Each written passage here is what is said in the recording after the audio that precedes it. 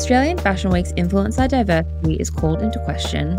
A TikTok viral handbag sparks a conversation on entitlement, and should female celebrities be responsible for men they date?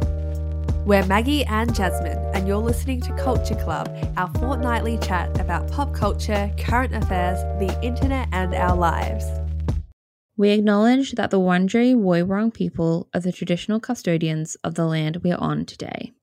We'd like to pay our respects to elders, past and present. We would also like to celebrate the rich history of First Nations culture and storytelling that we are all continually learning from. This always was and always will be Aboriginal land. I swear every time we get on the mic, we are just in our sloppiest clothing, right? Like we're in our PJs or just sweats and hoodies. But of course, we're going to be talking about Australian Fashion Week. So love that for us. Well, I actually had heaps of FOMO for this Australian Fashion Week. You've been to the last two, haven't you? Or was it just last year? No, just the one. Yeah, so I've been once and that was last year. So I also had some FOMO too. It seemed like everyone was there. It's always that's a thing with these things. It always looks like that. And I'm not going to lie, It always kind of looks better in the photos as well. Like there's so much, which is classic Instagram and social media culture. But I think with something like Fashion Week, it's ramped up even more. 100%. And this is Australian Fashion Week takes place in Sydney. It is the biggest fashion week of the year out of all of them. It's mostly industry only, and then there are a few consumer-facing shows. So you can't really buy tickets to this, can you? That's the thing. Only to a few select shows. So it's more exclusive than the Melbourne Fashion Weeks. But what we were saying, we've got FOMO. What did you think overall, I guess? I thought it was really fun and I loved the street style this year. I feel like street style photography really ramped up or something. Ooh. And there were more interesting photographers and I really liked it. But obviously we are in the media industry, so we follow a lot of the publications who are doing that type of work and publishing. But there was some controversy I saw on TikTok, which kind of went semi-viral, I feel like in Australia, in our circles. Yeah, it was kind of savage. So there was this London-based stylist and TikToker. Her page is Styling Emily Beanie. And she posted a TikTok which has 144k views about how Australian Fashion Week looks like an influencer event. Let's play a bit now. It doesn't feel like Fashion Week in any way. It looks like a load of girls in Princess Polly watching Princess Polly catwalks. Does that make sense? I'm yet to see a look where I'm Fashion Week. I'd believe you if you just told me it was a load of girls at an influencer event for a fast fashion brand. So I agree with her in that it did seem very influency. That's a word we can add to the dictionary. But I didn't agree with the whole it looks like it's just an ad for Princess Polly. I didn't see that. And to me, that shows the real algorithms that even events are having. It's not just, there's an algorithm. So I saw, I don't know, a snippet from a TV show, whatever. It's real life events that are happening. The algorithm is pushing that out to little niche groups almost. And to me, I'm that says more about your algorithm than it does about what was actually there. Because from what I saw, yes, there were a lot of influencers, but the clothes that they were wearing, for a percentage of them, they were interesting and fun, and there were a lot of second hands.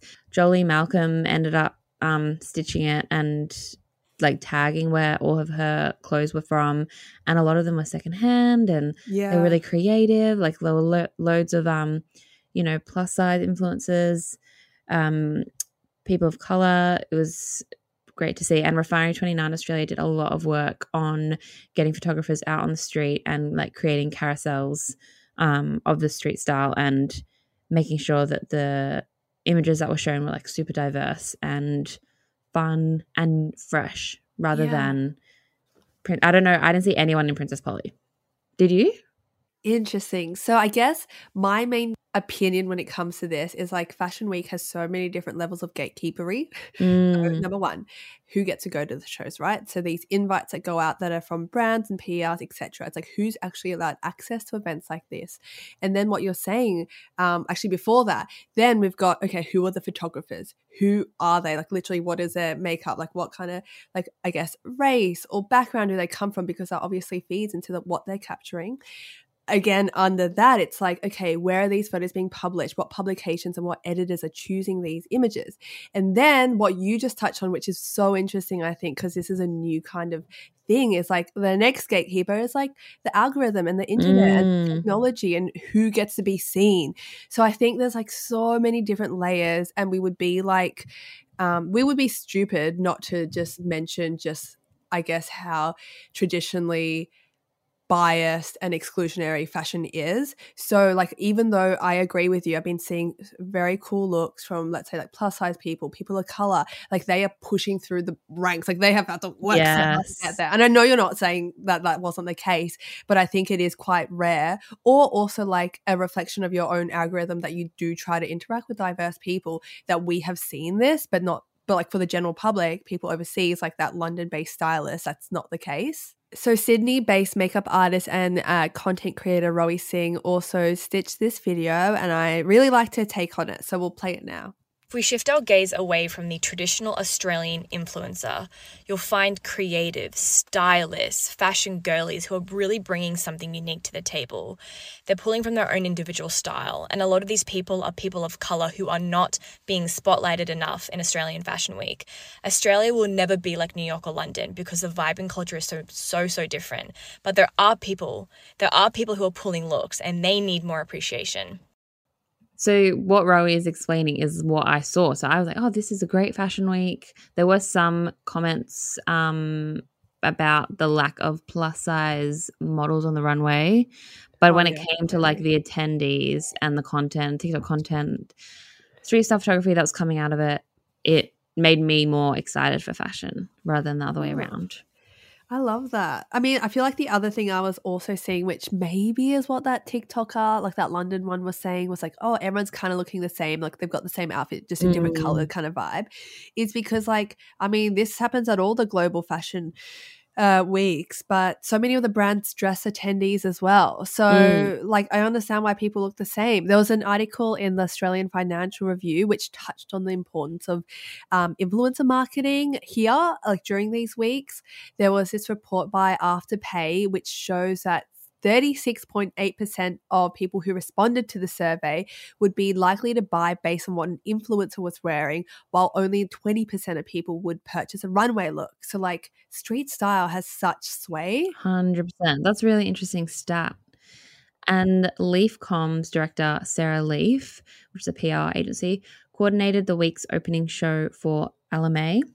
While Alame sent 6 looks down the runway, Sarah estimates that she and her team dressed a further 70 influencers in the brand's clothing to amplify the social media impact on the day. And Sarah dressed 70% of influencers on the front row in current season looks, allowing people to see them and buy them now, especially considering Afterpay was an official sponsor of Australian Fashion Week.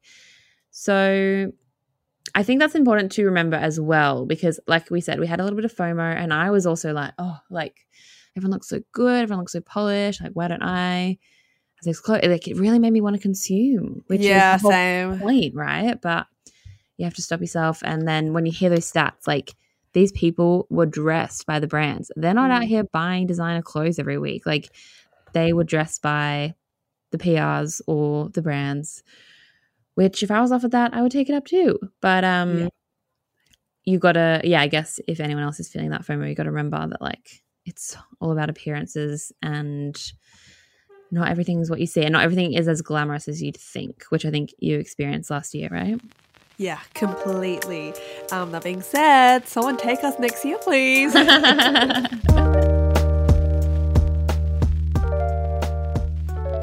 The contributing editor of Nylon magazine in France has claimed that Nepo baby Lily Rose Depp and the star of HBO's upcoming show The Idol is refusing to do interviews for the show's press run.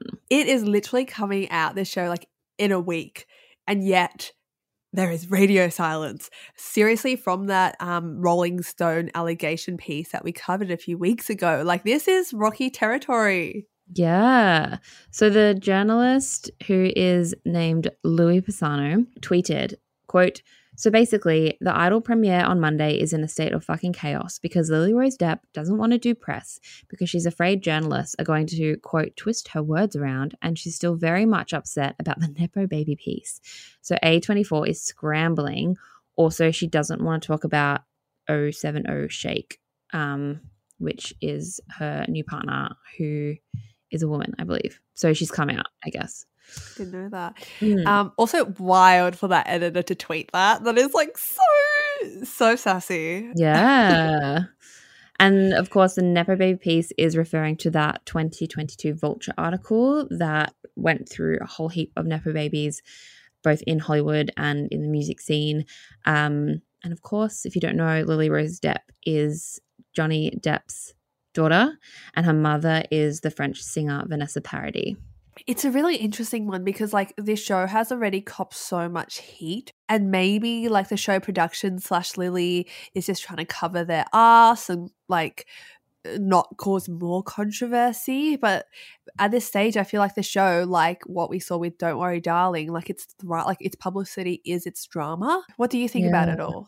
I think that I agree that it's been marred by controversy. I'm still interested to take a look and see like what the actual show's about. But if you didn't know, we covered this a few weeks ago, but the show has had 13 people involved in the production claiming that it's been a really toxic set. And then Sam Levinson has a bunch of kind of controversies against him because he is the creator of Euphoria.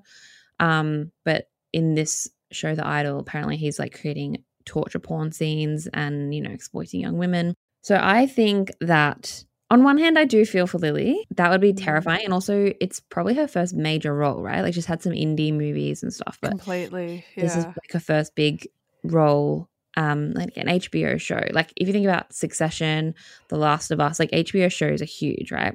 But also, babes, this is your job. You want to be an actress. You don't want to be a Nepo baby anymore. This doing press is part of your job. Like any actor will tell you that. So I think she should get some media training and get some media training specifically around questions about her dad, because her dad, Johnny Depp, has been in the news cycle of the last year or two due to his like court case with his ex, Amber Heard. Don't need to get into that right now, but I think she should have media training on that, on the Sam Levinson stuff. And then it's her job, so she has to like go out and talk about the movie that she's in. Like, you know, what do you think? Yeah, I mean, she definitely has had media training, etc., because she's grown up like so in the public eye. But my thing is, like, we've talked about this before, where it's like she definitely, when you sign on to the movie, you sign on for the publicity. She would have had contracts in place being like, you are scheduled for this press tour, you must complete XYZ interview. So I do wonder if it's something with production or whatever that is like forcing her hand. I don't know. Yeah. There's a lot of like murky territory, and I feel like you can just feel how like unstable this whole show is from this. Yeah, exactly. So that's what I mean. I'm kind of like, it would be hard. Like it would be nerve-wracking, but also this is your job.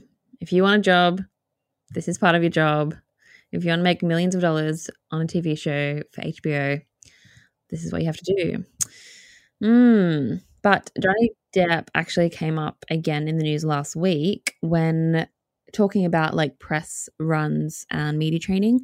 Brie Larson, the actress, got out of answering a question about Johnny Depp. This is because she is a member of the celebrity competition jury at this year's Cannes Film Festival. At the film festival's opening night, one of the films that is showing is a movie called Jean du Barry, and it stars Depp, but it stars him for only 50 minutes of the 2-hour runtime. So it's not like he's like a main character or something. He's in this movie, but anyway, the journalist then says to Brie that also she's sitting between two men here. This is important context. She's in the middle, two men, she's flanked by two men on the panel. And this journalist says, Brie, you're an outspoken activist and advocate for Time's Up and the Me Too movement. And then he goes on to ask her opinion on Johnny Depp being in the opening of the Cannes Film Festival and his appearance in this movie. And she handles it really well. She's like, "You're asking me that? Sorry, I don't understand the correlation or why me specifically." Yeah, I saw this on Twitter. I saw a screenshot, and even from like the still image, you could kind of see like the disdain and surprise in her eyes. And I'm so glad she handled it like that, because it was actually atrocious. Like as you mentioned, a woman on a panel with mostly men, she's specifically asked that question. Yeah. When it has nothing to do gross. with her. Like, she's not in the movie. She's not, judging that movie. So I read an article by Bianca O'Neill for Yahoo, and it's titled, "It's Time to Stop Asking Famous Women Endless #MeToo Questions." And Bianca has actually been gracious enough to read out a bit of her piece. So here's Bianca now. To be clear, Larson has no connection to Depp, the movie, or Heard, beyond the fact that Larson was at Cannes to work and Depp was also at Cannes. Look, I'm being facetious, yes. Larson has been a vocal advocate of the Time's Up and Me Too movements, but does that make her an official spokesperson for every issue that arises under that banner?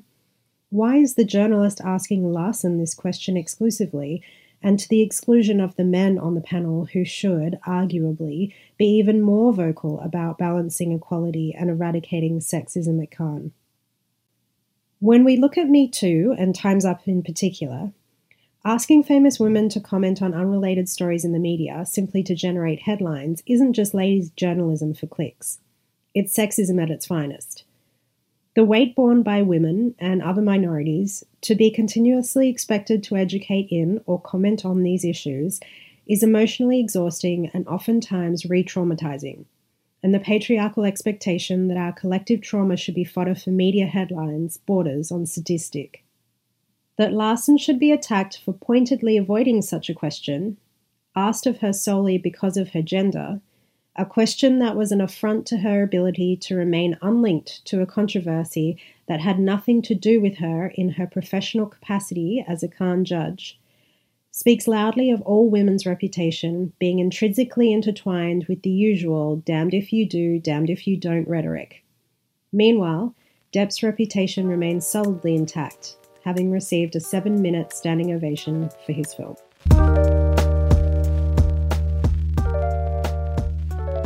Fashion designer Rachel Ellen Bogan went viral on TikTok this week after sharing her latest creation, a small purse made with beaded embroidery. It's super beautiful, and it shows a side profile of a woman crying. It's like gold beads. It's just beautiful. According to the video, which at the time of recording has 1.9 million views, she spent between 15 to 17 hours designing and creating the purse and listed it for sale at $990 or 1,488 Australian dollars. This is based on the price of materials and her labor involved. Yeah, and while a lot of the comments on the video have been really positive, it's also sparked a conversation around entitlement in the fashion industry because, of course, if it's on TikTok, there is backlash to it as well. Yeah, so some TikTok users have complained about the price and even called it an injustice that it's so expensive.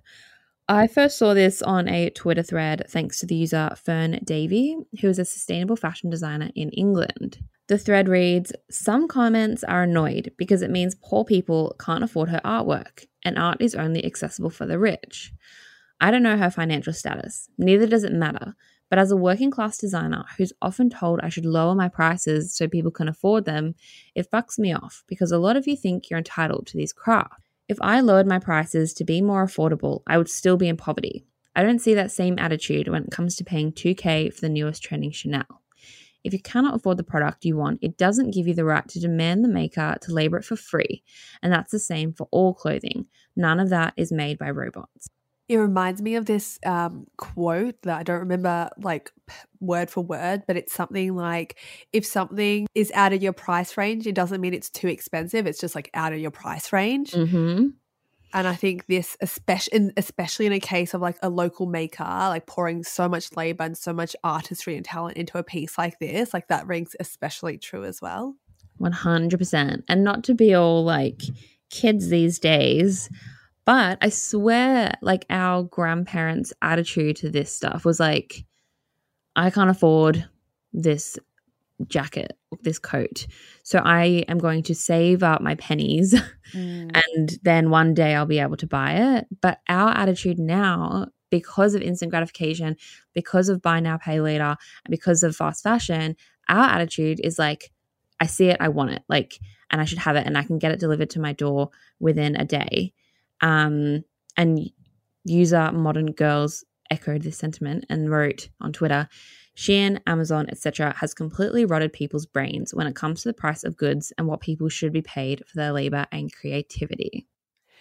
Yeah, it just like harps back to the fact that like clothes and accessories aren't this like temporary like transactional thing. Like it should be an investment. Like clothes actually should be expensive. And of course that is coming, like that can of course be interpreted as hyper classes because like the fact is not everyone can afford like hyper expensive clothes. But if we are looking at like what is being produced, like that Twitter person said, like everything's made by hand, and I think we also have to remember that human element of it as well. Yeah, agreed. Like we're just so consumerist that it's like we see this thing online and it's modeled by like an e-commerce model, and we click on the link and then it's in our cart, and then the next day it's on our doorstep, and then we open it and it's in our wardrobe, and that's it. And you can just do that so cheaply. I love this comment from user Scarlet Huck on TikTok that said, independent artists don't owe you affordable prices. You're not entitled to things you can't afford just because you think they're pretty. And I do agree that it's fast fashion to an extent, but on the other end of the spectrum, we have this like luxury consumer thing that's coming through. We spoke about quiet luxury last episode. You see like Sophia Richie Grange, or people being like doing luxury aesthetics on a Zara budget or whatever it is.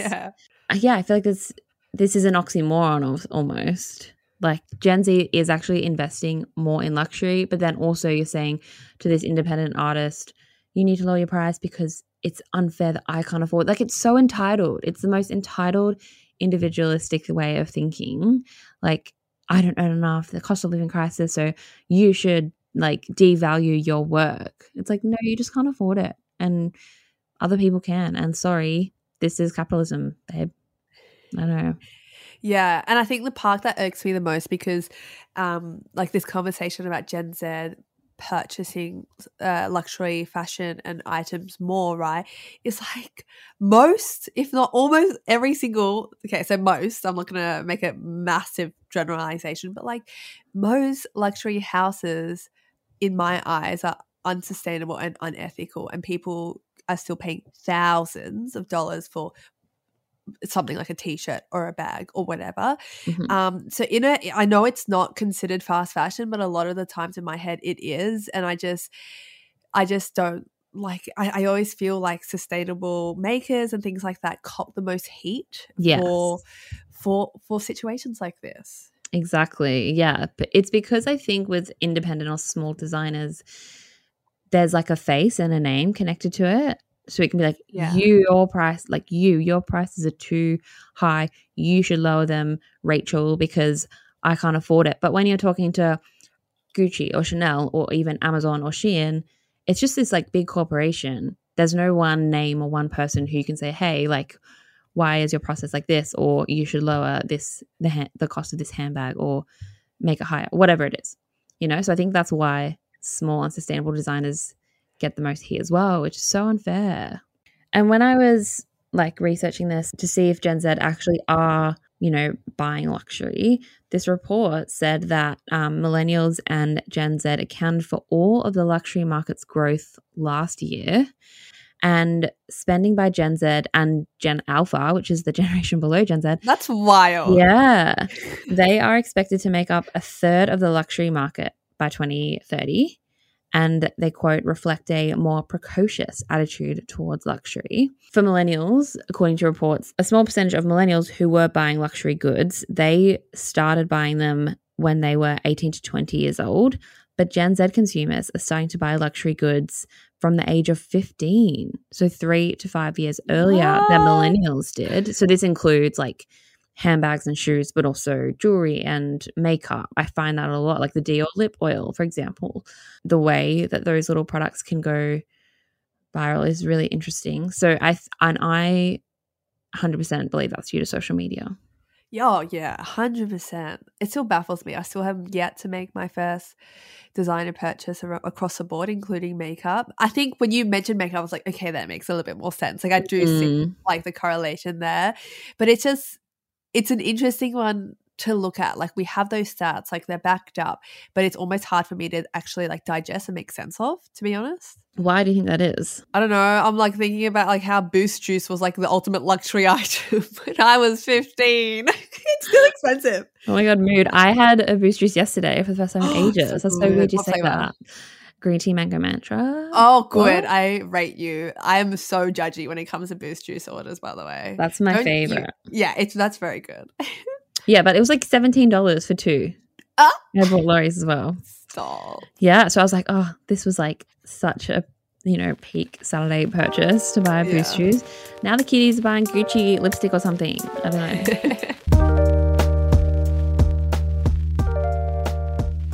From Bo Burnham and Phoebe Bridgers and Kylie Jenner and Timothée Chalamet to Tyga and Avril Lavigne and Selena Gomez and Zayn Malik, 2023 is a year of the unexpected celebrity couple or reported celebrity couples. Of course, at the top of this chaotic pile is Taylor Swift and Maddie Healy. Okay, we haven't talked jazz about this like properly. What are your thoughts now? Oh my God.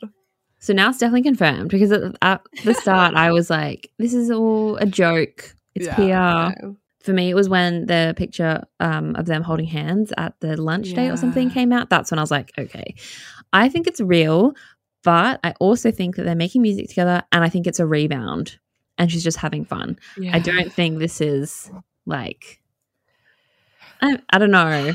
But what I find really funny is that Swifties are like, oh my God, like she needs privacy or whatever. But like Taylor Swift, she is the one in control of the media and the paparazzi and the headlines. She disappeared for like 2 years. Yeah. And you don't think that she's playing with us? She's 100% playing with us. Yeah. I want to look, that's what I'm unsure about because I think she's so meticulous with her brand image and identity that nothing is an accident. Exactly. Is she just fully in her human breakup phase where she's like, fuck that, I don't care, I'll do whatever, like I'll be seen with him, I don't care, because like I don't know.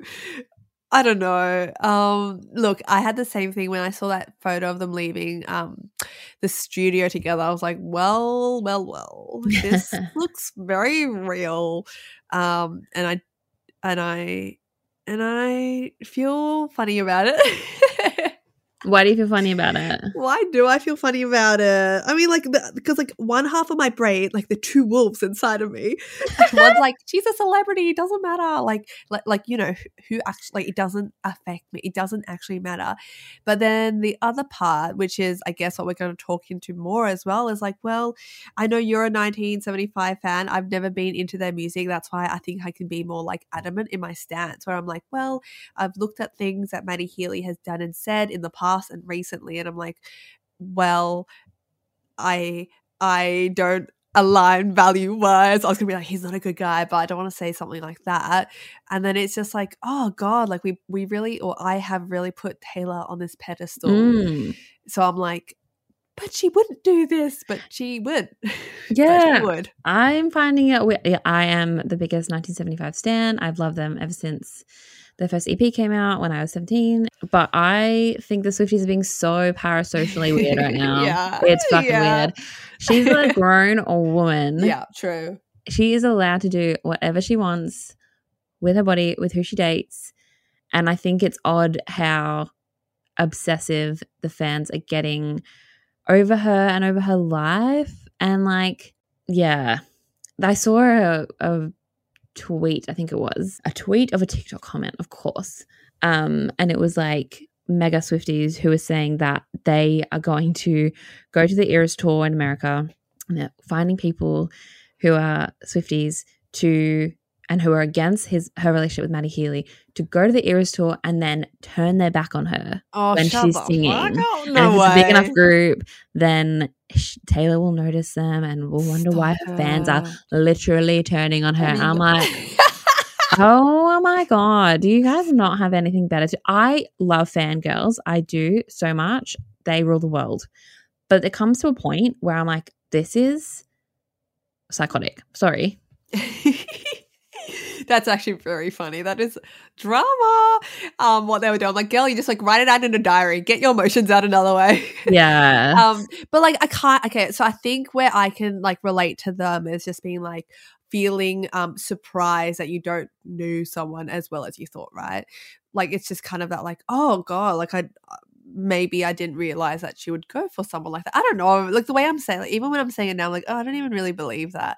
But let us actually break down some of the stuff, why people are mad about, like why her fans are mad. I like this headline in Vox, and it was Taylor Swift is in her Maddie Healy era. We love an era. And yeah, we're going to read out some of the piece. The loudest faction of Swifties, however, are outright angry that their favourite pop star is dating Maddie Healy, given the shitty things he's done in the very recent past. The worst occurred during his February appearance on the leftist Irony Bro podcast, The Adam Friedland Show, in which he laughed while the host did racist impressions of what they imagined the rapper Ice Spice voice to sound like, a segment deemed so racist that both Apple and Spotify removed it.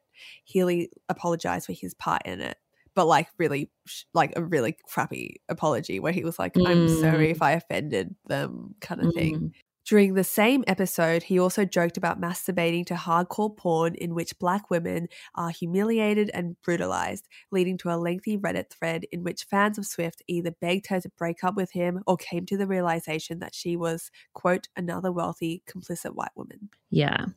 I am like, here I am saying like parasocial relationships of Swifties. I feel like I'm very biased in this conversation because I have been a fan. They've been my number one, Nice and Fried, been my number one Spotify artist for years and years and years. So I feel like I have such a biased opinion of this. And so much so that when controversial stuff comes out about him, I just turn the other way, which is so fucked. Yeah. Like I know it's fucked, but I definitely separate the art from the artist when it comes to them. And I feel like we all have our artists who we do that with. But I also believe like that stuff is fucked, what you've just said then, of course. But something that Matt Healy does is he like plays a character on stage, and it's actually brought up in this article. Rebecca says, if there's a single theme within the 1975's catalogue, it's the tension between irony and sincerity, specifically how Healy himself wants to be a more earnest person while playing with and sometimes intentionally trolling the public's expectations of famous pop stars. So there's this, yeah, I can definitely see how he is coming across that way. And he probably is, like he's a white man, right? So I don't know. I think it's weird though that the Swifties are getting so defensive over her. Like she's not a grown woman who can make her own decisions of who she dates. Exactly. I mean, it's very interesting that you've mentioned all this, and I think it's very natural, like even in like Takeaway Parasocial, even in like people you know in real life, when you like hear things, like sometimes you want to compartmentalize and you don't really want to accept all this because it's really bloody hard, and you kind of like, especially for a band that you've loved like your whole life, like that changes a lot for your own personal experience if that, right?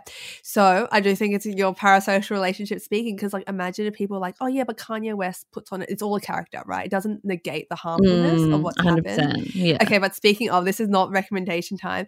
The book I'm reading right now grapples with this exactly. It's called Monsters by Claire Dederer, and it's literally, I know it sounds like quite dense and heavy, but it is like about that dilemma of like what do you do with art you love made by bad men, essentially. And it grapples with that moral dilemma that's always here, but it's actually really interesting. It's really good. But God, you are like it is an interesting one about this whole parasocial relationship. And I think with Taylor, like you mentioned, like it's her feminism that's really being called into question here. I've seen quite a few TikTok videos about this. I don't know about you, being like Taylor used to be, like, you know, she like became an ally kind of thing and chose to speak out, and now she's been really quite silent, or her actions haven't mirrored what she said in the past. That's what I'm seeing. What do you mean? Like, what do you Like think doesn't people were move? like, when Lover came out, she was like, I'm such an LGBTQIA plus advocate. And then like people have actually called into question like, hey, you were touring around the States in particularly vulnerable communities, like in the deep South, right? And yet she hasn't made any gesture Statement. of solidarity or statement, which begs another question, like, does she have to? There was actually an article in The Guardian about this. It's called Speak Now, Why Pop Stars Must Do More to Defend LGBTQ plus fans. And that was in The Guardian by Jeffrey Ingold. And we were lucky enough to get Jeffrey to read out some of the piece in his own words. So here it is. Look what an overly aggressive security guard made Taylor Swift do. Over the weekend, the singer won praise for calling out a guard mid-performance who was being rough with a female fan. However, as a queer Swiftie, I can't help but wish she would channel that same energy and her enormous platform into denouncing the record number of anti-LGBTQ+ laws being introduced across the US. Since starting in March, Swift's Eras Tour has taken her to numerous states that have ushered in some of the most extreme anti-LGBTQ+ bills in decades, including Florida, Tennessee, and Texas. Yet the singer has stayed silent. Should artists use their platforms to speak out on social issues? And if so, how often and to what extent? The current calls for Swift to denounce past controversies by her rumored boyfriend, Matt Healy of the 1975, for example, are both misogynist, expecting a woman to account for her partner's behavior, and demonstrative of fan entitlement. Do we expect them to understand and respond to all the hot-button issues going on around the world? Which countries, or states for that matter, is it okay for them to perform in? Now more than ever, these are valid questions to ask of pop stars. Major pop tours are water cooler events akin to sports games, Succession, and Eurovision. One of the biggest platforms around, speaking directly not only to young audiences who look to their idols for support, but the wider public who might be influenced by their views. And queer fans can reasonably expect to see support for their causes because today's pop spectacle was built on the backs of trailblazing queer icons to whom every star owes a spiritual debt. With all eyes on these tours and every moment being beamed directly to TikTok, they're one of the most powerful platforms out there, and it's devastating that more isn't being made of these opportunities. The era of Speak Now is over. It's time for pop stars who care about equality to act now. I guess my question is like, why do we put Taylor Swift on such a pedestal to like speak to all of these political issues? I feel like Taylor is asked to do this more than many other big pop stars are. Do you agree? Yes. And I think that is like a reflection of how big her audience is and how big her kind of pull and reach is. But I think it is also because after her like Miss Americana doco and her like very strong stance, like, and what in Jeffrey's Guardian piece, like he kind of outlines all like the charity work she did and like the petition she did in this realm, which was really, if we're being honest, like it felt really kept like it only happened in like a 2-year period and then it kind of stopped. So it kind of did feel like a marketing campaign, you know? Yeah. It was like a weird thing where I'm not negating the work she did, but it almost,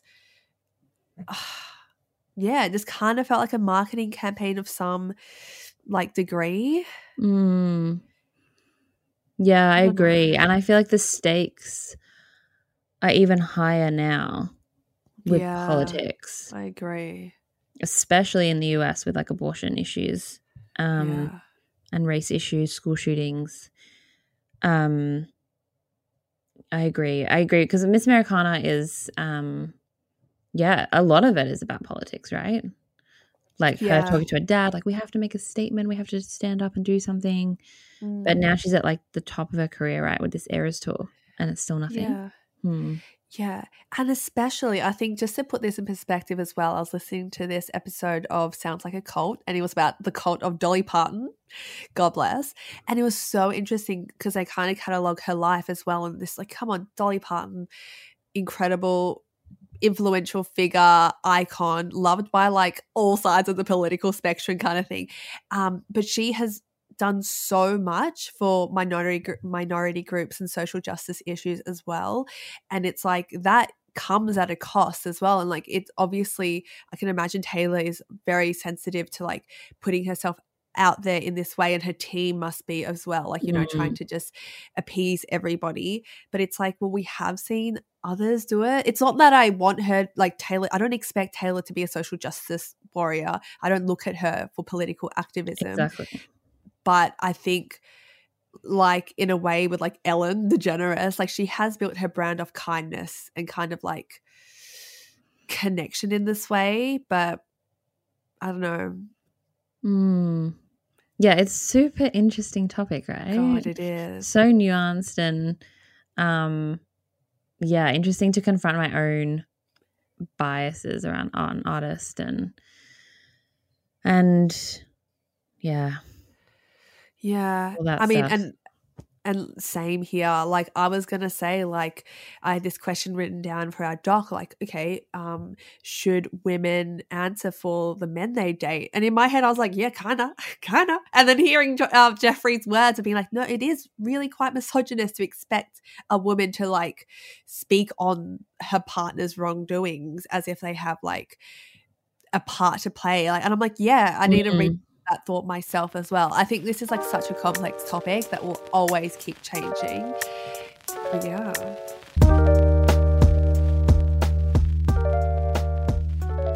Maggie, what have you been watching, listening to, reading this week? Yes. So off my book reading spree, I have a recommendation. It is called Search History. It's by Amy Taylor, and it's her debut book. She's a Melbourne-based author, really exciting voice. Like the quote attribution on the front covers by Diana Reid. Like, it's kind of that vibe. We love it. Contemporary fiction novel. So I absolutely inhaled this book. I think I read it in like 3 days probably. Wow. Essentially, it follows this main character woman, and she is on the dating scene. She meets this guy, classic, and this is all on the blurb, so I'm not spoiling anything, but essentially she finds out that the guy she's seeing, Evan, his ex-girlfriend died a year ago, right? So yeah. Wow. And what happens is, because it's set in this like good old current modern day, is like she kind of becomes a little bit like internet obsessed and like is kind of fixated on like stalking this ex-girlfriend of Evan on Instagram, etc. And it's a really, really interesting and fun read. And I guess it grapples with a lot of like moral conundrums as well. And it's, you know, around relationships, etc. And I thought it was really entertaining. It was a really great read. Like, yeah, just I up and down recommend it. Amazing. 4 stars I gave it. 4 stars, I think. 4 or 4.25. But yeah. Oh, that sounds so good. I want to borrow it once, 100%. you know, I know you have a line for your books. So. I have a little library. Your library. That's so funny that you are recommending a book, because I'm also recommending a book. I love it. Tell me, what is the book? I think we're always in sync with our recs. So mine is a book called The Woman in the Library by Sulari Gentle. And Sulari is an Australian author who studied astrophysics and then worked in corporate law before becoming an author. How cool is that? Well, like, so many lives. Yeah. The Woman in the Library is, I will read the blurb for you now. The ornate reading room at the Boston Public Library is quiet until the tranquility is shattered by a woman's terrified scream. Security guards take charge immediately, instructing everyone inside to stay put until the threat is identified and contained. While they wait for the all clear, 4 strangers who'd happened to sit at the same table pass the time in conversation, and friendships are struck. Each has his or her own reasons for being in the reading room that morning. It just happens that one is a murderer. So It's very easy to read, and it's actually a story within a story, which is super meta. God. I guess I can explain it quite quickly. Actually, no, I feel like that's a bit of a spoiler, so I won't explain that part. But anyway, it's very meta, and Australian author. The main character is Australian, but she lives in America, so it kind of has these two like cultures, I guess, through it. Short chapters, very modern, easy to read, capture your attention, and the characters are very vivid. So I've really been loving that. Fun. That actually sounds so good. I love the sound of that one. Great rec. Yes, likewise. So this is like our last pop culture episode for a few weeks because you are actually jetting off to Europe. I am. By the time like you listen to this, it'll be like a day or two until I'm in the air. So I'll be going to Europe for the first time in my life, and I'll be gone for a month, which means that we won't be recording these usual episodes, though we do have one guest episode for you in between. But I can't wait to be back and tell you all about it. And also apologies for my sickly voice today. Thank you for putting up with it. Yeah, I'm recovering from a cold as well. Well, have the best time, and keen to see your Instagram and TikTok content. Will you be making content when you're over there, or are you trying to switch off? Yeah, I'll still do it, but like pretty low key. Like I think, just playing it. Play by ear. Like daily vlog. I have a shit memory. I like need to make videos so bad. Anyway, whatever. Okay, well then we'll talk to you in a few weeks. Righty, see you all later. Bye-bye. Bye.